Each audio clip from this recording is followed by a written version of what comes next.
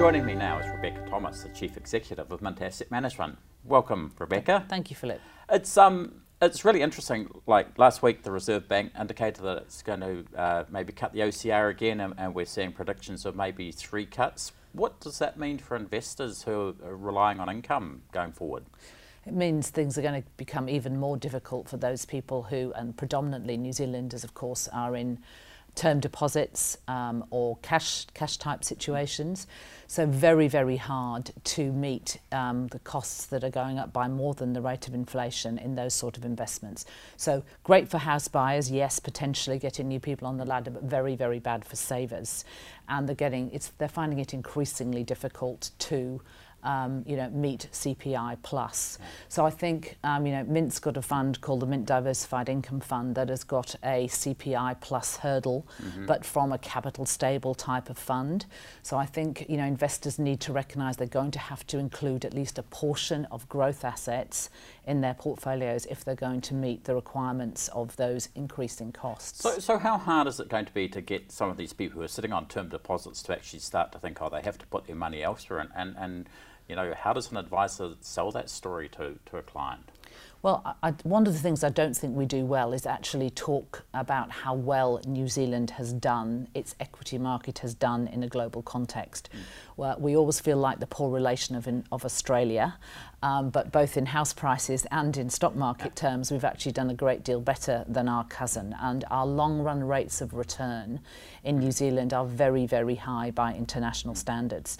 So yes, we have got a relatively conservative equity market here with a lot of yield plays, but the total return from equities has done very well.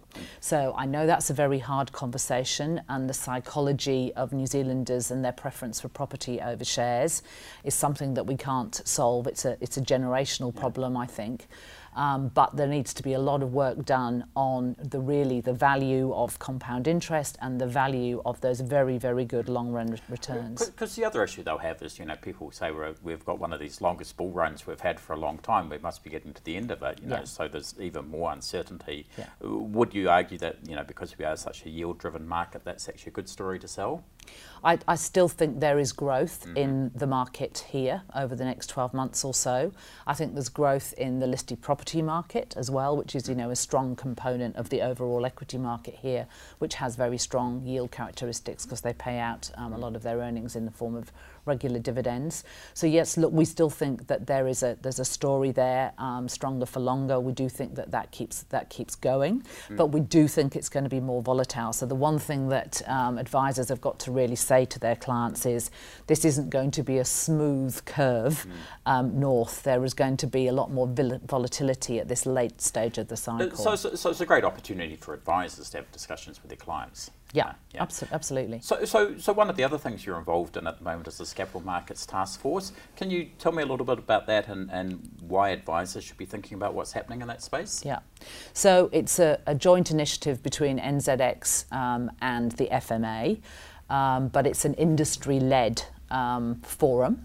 So it's the industry themselves and representatives of the industry looking at how do we make the boat go faster in New Zealand? Can we improve New Zealand's productivity, which is maybe something the government should be concentrating on as well as the private sector.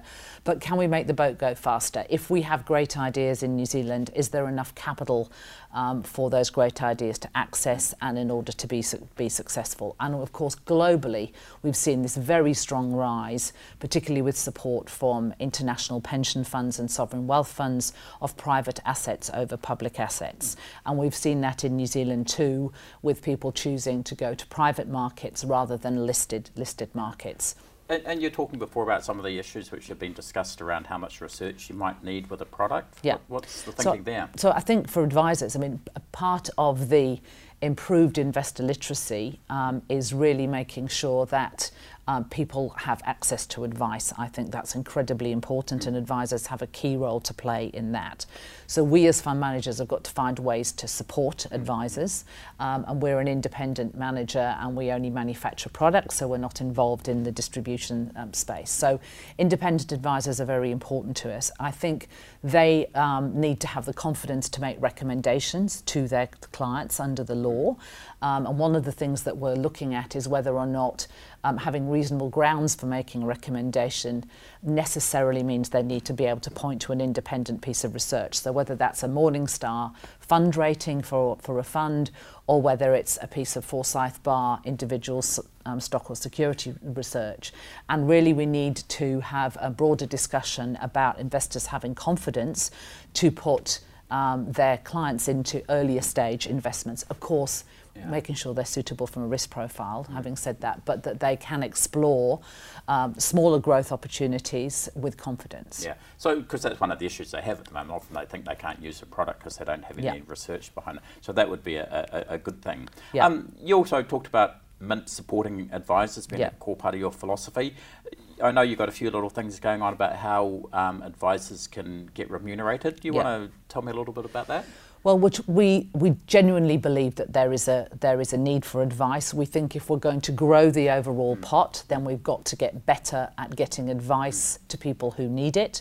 We all know that economically that's very difficult for people under certain balances and certain size. So we're looking at what we can do in order for us as a manager to support advisors in terms of giving advice, and whether that's possible with us doing some sort of fee rebate type arrangement. So we're working through, actually with consulting with the FMA, working through different ways that we might do this, which don't stray into commission or commission by another name. Well, because that's one of your big issues, isn't it? It is, and we don't know what's coming down the pipe from the FMA in terms of post-roll commission, what their views will be on the landscape in New Zealand as far as commission goes, and they haven't made any comments on that. But obviously advisors will be very sensitive to commission, and lots of advisors are absolutely keen to keep the fee for service model going, and have chosen deliberately to keep their independence and don't want to muddy the waters with any sort of payment from a fund manager. So are you seeing a bigger trend of investment advisors moving more to a fee for service basis? I don't know the answer to that question. Certainly the ones that deal with Mint are on a fee for service, because we haven't paid commission since 2016. We stopped paying commissions. But what we are trying to address with this initiative is the clients' advisors with balances, say, below $500,000. How can they provide an advice service to those clients across a range of assets? So a multi-asset type solution, which requires the investors to have, let's call it, a light touch approach to financial advice.